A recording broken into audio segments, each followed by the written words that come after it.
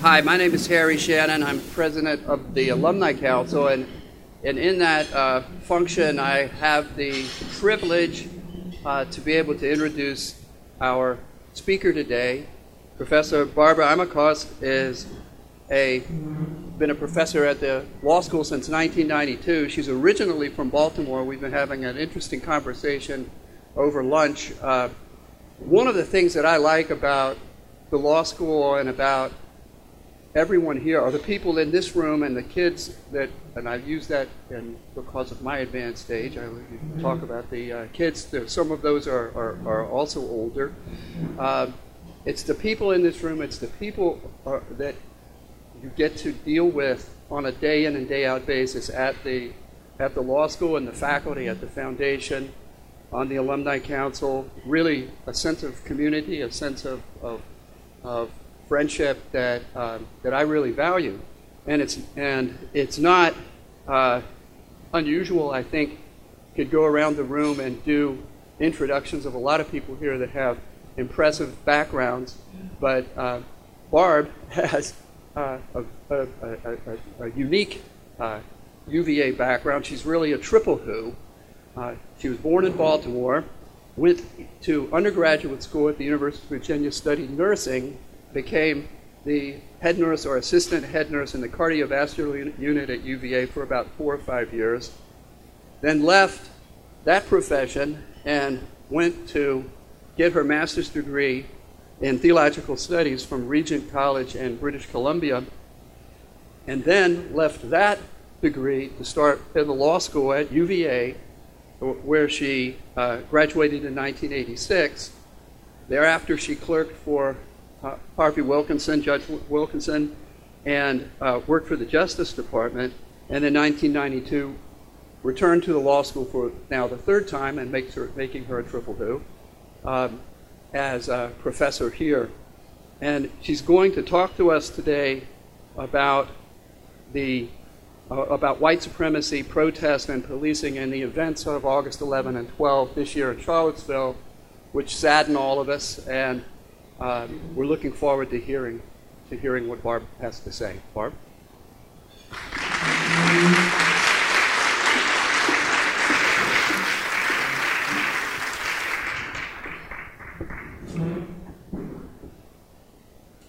Thank you so much. It's a real privilege to address this group today. I know I speak for all of us at the law school when I say thank you to the members of the Foundation Board and the Alumni Council for all the things that you do to support us and to support this law school. So we're very grateful for all of you. I've been asked to talk to you today about the events that occurred in Charlottesville on the weekend of August 11th and 12th. I want to give you a bit of an inside view of what I saw as a lawyer, as a police scholar, and as a human being. On Friday, August 11th, I was attending an interfaith service at St. Paul's Episcopal Church on the University Corner.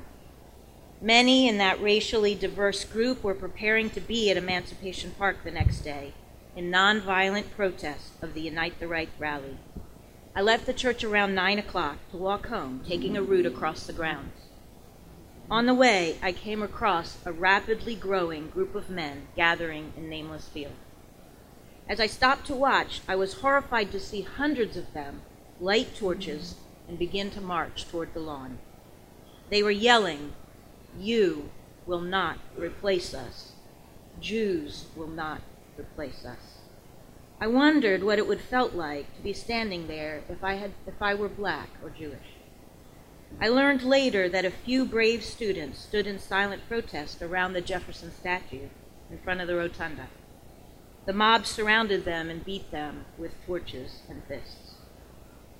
On the morning of August 12th, I joined about 30 legal observers who were stationed around Emancipation Park.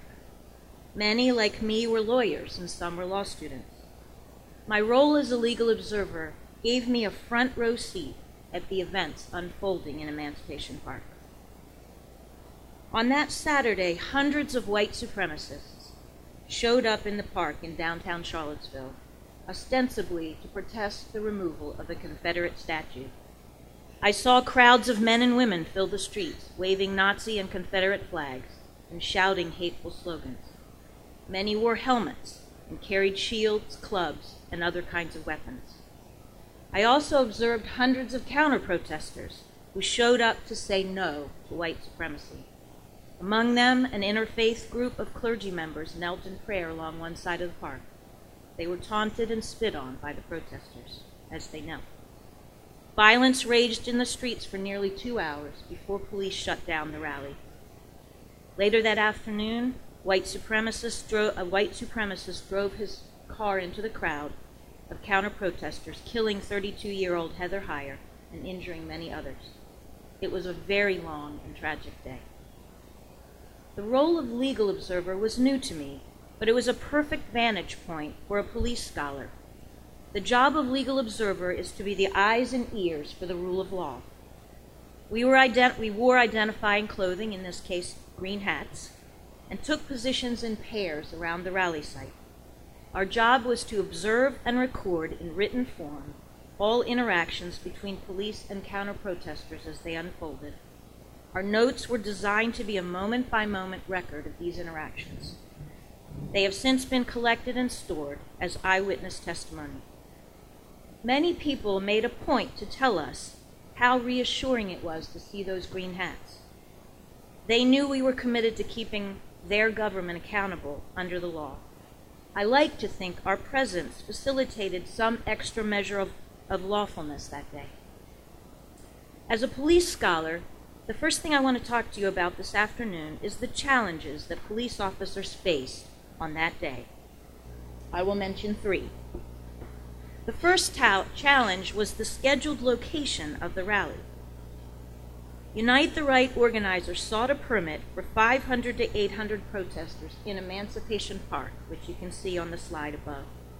Over 1,000 counter-protesters were expected to show up, and this was all in a block square park bounded by narrow city streets. On August 7th, the city tried to move the rally to McIntyre Park, which would have been a larger venue. The Unite the Right organizers sued, and the federal court enjoined the city for moving the protest on First Amendment grounds. The court reasoned that the city had moved the rally because it didn't like the message being conveyed by the white supremacists. Content-based restrictions, as we know, are not okay under the First Amendment. In addition, the First Amendment forbids restrictions premised on crowd responses to speech. So, whether right or wrong, at the end of the day, the rally remained in Emancipation Park, and police were stuck with protecting 2 opposing groups of protesters in a very small venue surrounded by narrow city streets. The second challenge was that the Unite the Right protesters said they were coming armed. Given Virginia's open carry laws, Charlottesville city officials believed they didn't have the power to limit guns and other weapons at the rally. So now you have over 1,000 people crammed into a small amount of physical space, and hundreds of them are carrying weapons. The armed group also included 30 members of a private militia who showed up with semi-automatic weapons. Looking back now, I realized I should have been terrified. I'm astonished no one got shot. It would have only taken 1 shot to get it all started. The third challenge was that police had recently been criticized for their aggressive behavior after a July KKK rally in Charlottesville. At that rally, which I also attended, around 40 members of the North Carolina branch of the Klan showed up in Justice Park. During the rally, police ringed the park to keep the 2 groups apart. Afterward, riot police surrounded the Klan protesters and walked them down the street to their waiting vehicles. Police then returned to the park where counter-protesters were milling around in largely peaceful protest. What happened next is disputed. Police say they declared an unlawful assembly, ordered the counter-protesters to disperse, and only tear-gassed them when they disobeyed that order. Counter-protesters say they never heard an order to disperse. It was very noisy, the crowds were noisy, and there were helicopters overhead. In any event, the optics of this police action were awful. It looked like the police protected the Klan, but tear-gassed the people who came to protest their hate. It felt to city residents like police had protected the invading outsiders, but tear-gassed their own citizens. The state and local police got terrible publicity for these actions. I think this history may have had something to do with how police behaved on August 12th. The second big topic I want to address this afternoon is what I actually observed that day.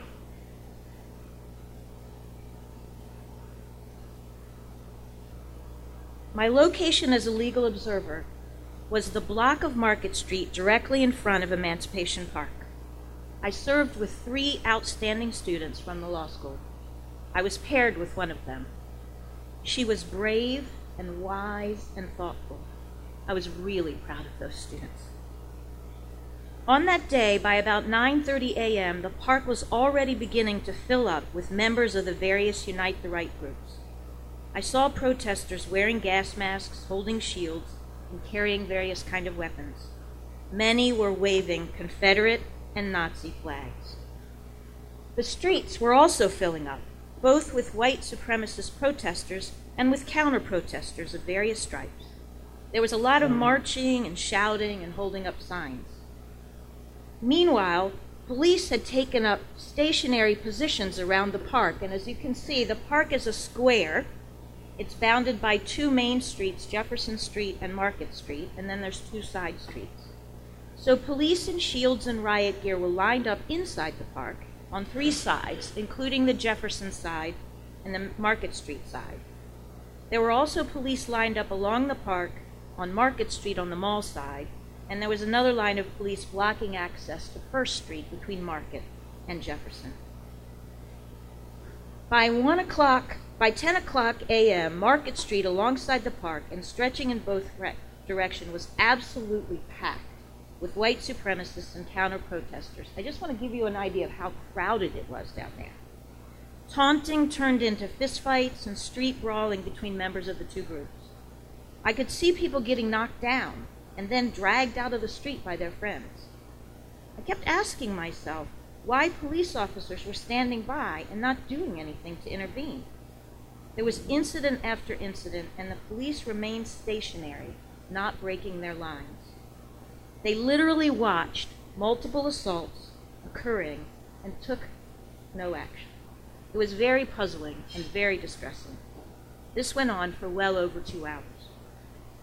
Meanwhile, the unguarded 4th side of the park near the library was becoming a tinderbox. The white supremacists and the counter-protesters were shouting at each other and shoving at the metal barriers. It was clear that one of the groups was going to breach that unguarded section. This was also where the clergy were kneeling, which placed them in danger. It was at this point that police declared an unlawful assembly. Police in riot gear cleared the white supremacists out of the park and onto the streets. For a brief, shining moment, the counter-protesters surged into the park, and there was a kind of surprised joy on people's faces. They were looking at each other as if to say, "We just drove the white supremacists out of the park." But of course, that was short-lived, as the police cleared them out too. Shortly after, police in riot gear began to walk in a line down Market Street, forcing the counter-protesters away from the park, and I worried that the police were going to forcefully disperse the counter-protest crowd as they had done at the Klan rally. But they didn't. A block down Market Street, the riot police stopped.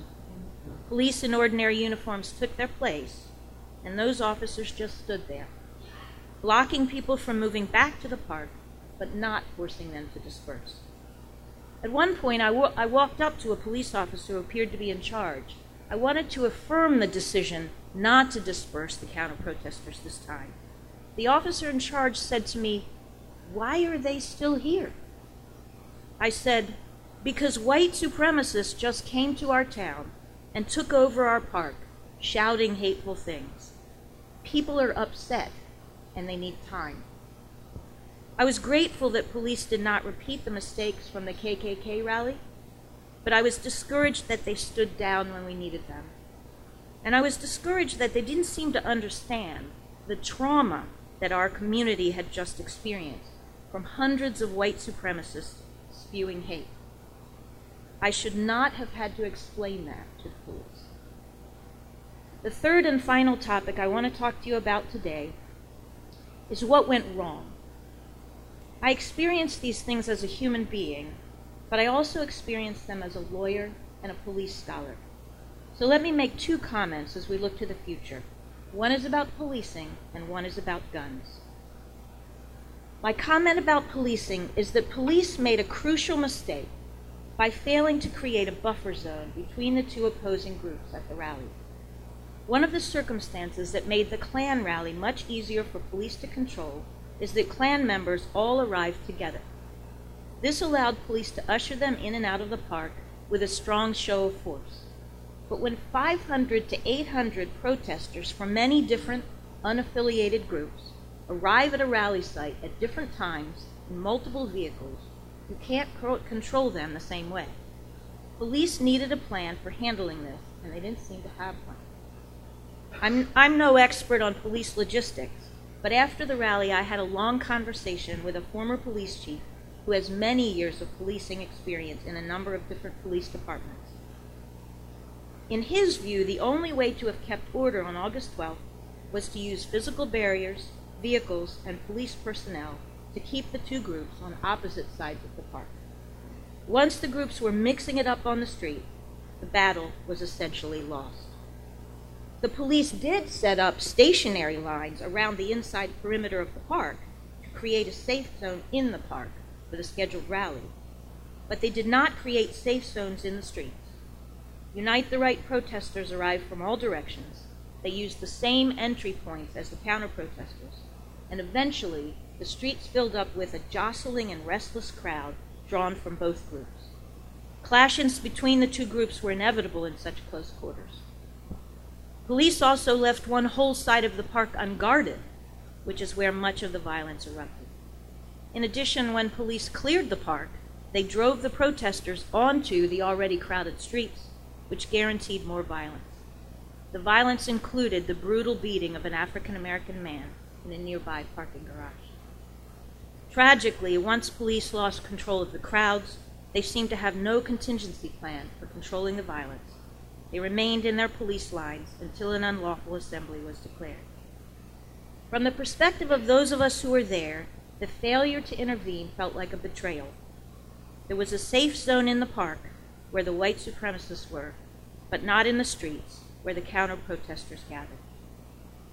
As an aside, one theory that has been circulating is that police intentionally stood down in order to allow violence to escalate. According to this theory, their goal was to allow just enough disorder to justify declaring an unlawful assembly. I hope that's not true. As my police chief friend said of that possibility, it would be criminal for police to intentionally stand by and let people assault each other.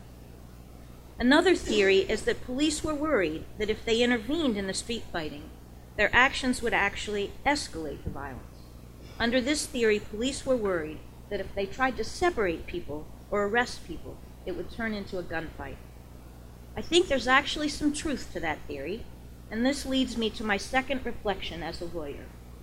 It can't be that government officials have no power to limit weapons during First Amendment events.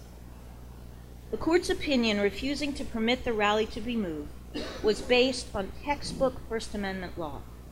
But as Dahlia Lithwick pointed out in a recent article in Slate magazine, the decision seems to have been issued in a vacuum, one in which Second Amendment open carry rights swallowed up the First Amendment altogether. The neo-Nazis who won the right to march through a Jewish neighborhood in Skokie, Illinois in 1977 did not come to town armed with semi-automatic weapons while they chanted, "Jews will not replace us." In Lithwick's words, the threat the Skokie marchers posed, while symbolic and terrifying, was not the threat, "We are coming to town armed with the power to kill you." In short, any discussion of time, place, and manner restrictions on armed protesters has to take their weapons into account. The question the court failed to answer is this: when demonstrators carry guns and threaten to provoke violence, does the government have a compelling interest in regulating their expressive conduct more carefully than it would otherwise able to have done? Ironically, the result of failing to reckon with the risks posed by armed protesters was actually less speech rather than more. Police were faced with so many people walking around with guns that they were understandably reluctant to step in too quickly. When they finally did step in, it was to halt the rally entirely and clear the park. This meant that nonviolent protesters lost their right to assemble and express their ideas. In a very real sense, the right to bear arms overrode the freedom of speech. The time is right for courts to take a new look at the intersection of rights of speech and rights to bear arms. Rallies with guns cannot be treated for First Amendment purposes like rallies without guns. I'm not an expert in this area, but as I read the Supreme Court's Second Amendment precedents, there is room for gun regulation at First Amendment events in public places. Let me end by saying, being at this rally on August 12th was a life-changing experience for me. I will never be the same. I experienced with my body, my ears, and my eyes the kind of violence and hate that some of my African American, Jewish, and LGBT friends have experienced.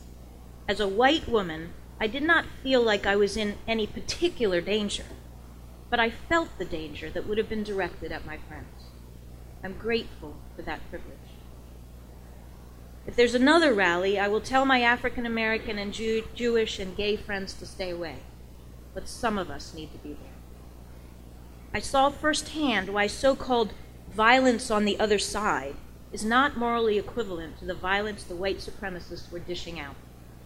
When you carry KKK-style torches and chant, "Jews will not replace us," when you are quoted as saying that America should be 80% white, and that you are in favor of gentle ethnic cleansing, when you rejoice that a counter-protester was killed by a car driven into the crowd, then the protest to resist these things, even if it turns aggressive, is not morally equivalent to the hate and aggression the white supremacists were acting out.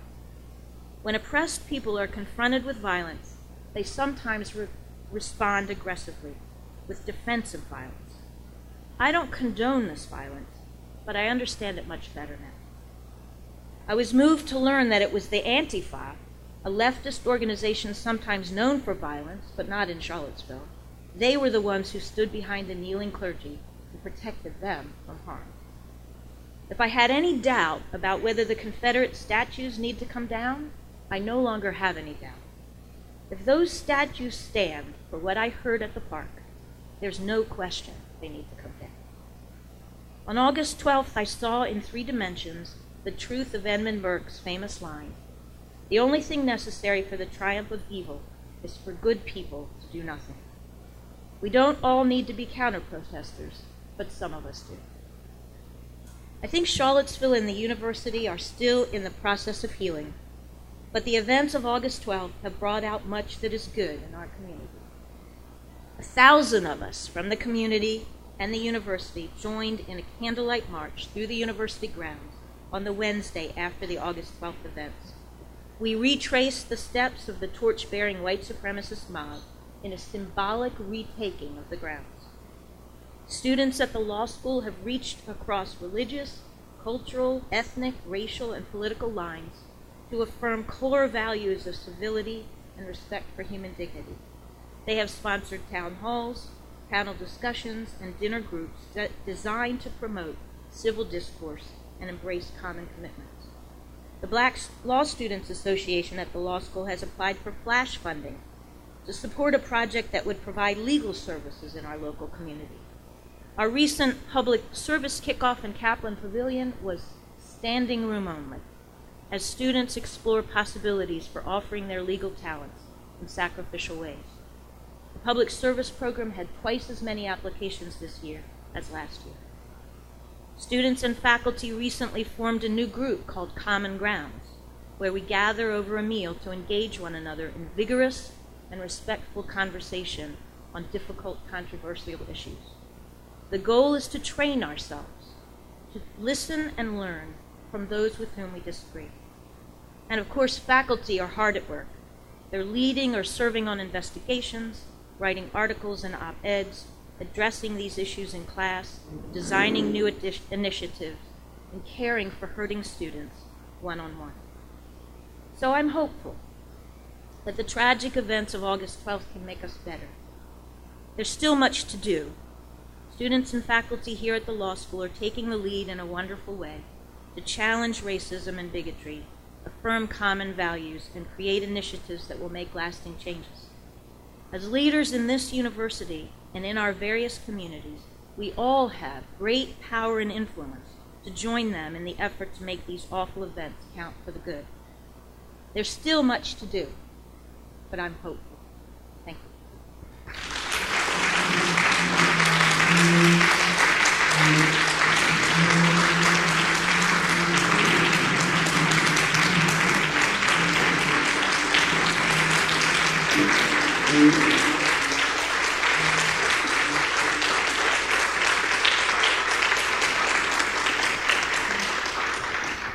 Thank you, Barbara. If anyone has any questions, you're going to take a few questions? Sure. We have time.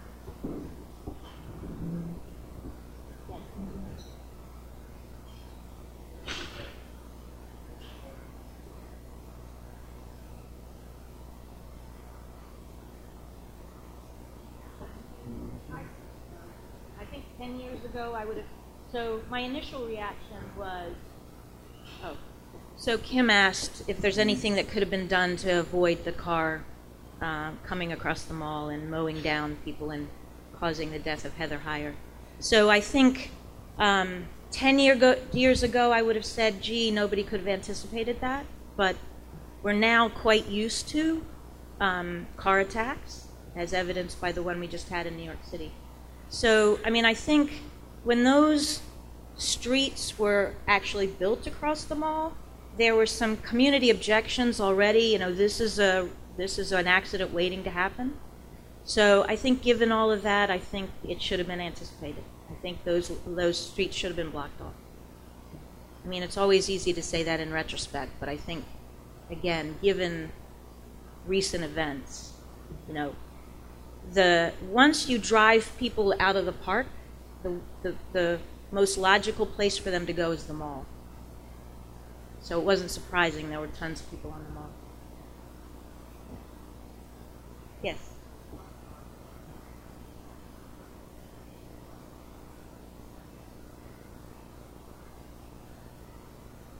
The universities. So, are you asking what they should have done ahead of time? Well, I don't. You know, it's hard to know exactly what they should have, could have done ahead of time. I don't know exactly what they knew, and that seems to be in some dispute. I know that our dean, Risa Golubov, is working on an investigation of all those things to come up with some ways to avoid what happened. So, I mean, one really interesting thing about all of that is the students who seemed to know this was going to happen knew about it from social media. And one thing I think old people need to learn is, like, you really have to be tuned into social media. That's how they knew that was going to, I mean, the students that showed up at the rotunda, like, they knew that these white supremacists were going to gather. So, I mean, I think it's fair to say, like, going forward, old people need to be a lot better at tuning into social media. The other thing to say about that is the Legal Observer group I was working with, they kind of got their information from social media too. I mean, we always kind of knew what things were going to happen and where legal observers needed to be from social media. So, but I think there's going to be a lot more to say about that so Golubov's committee is still at work. They handed down an initial report, which you can take a look at. It's really quite good, and we're going to be working on those things, or they're going to be working on those things. Yeah.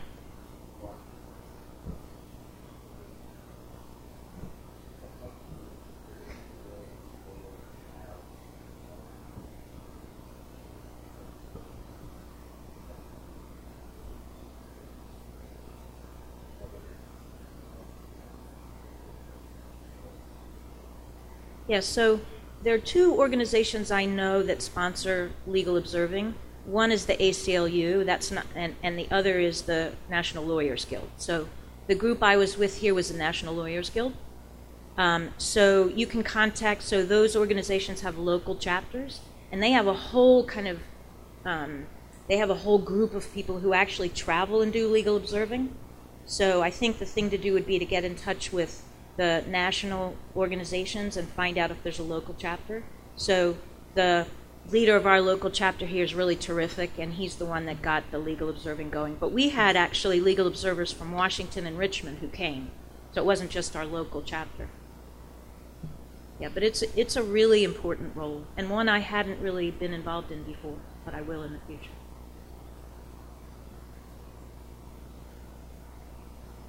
Thank you. Thank you, Barb. And thanks to everyone.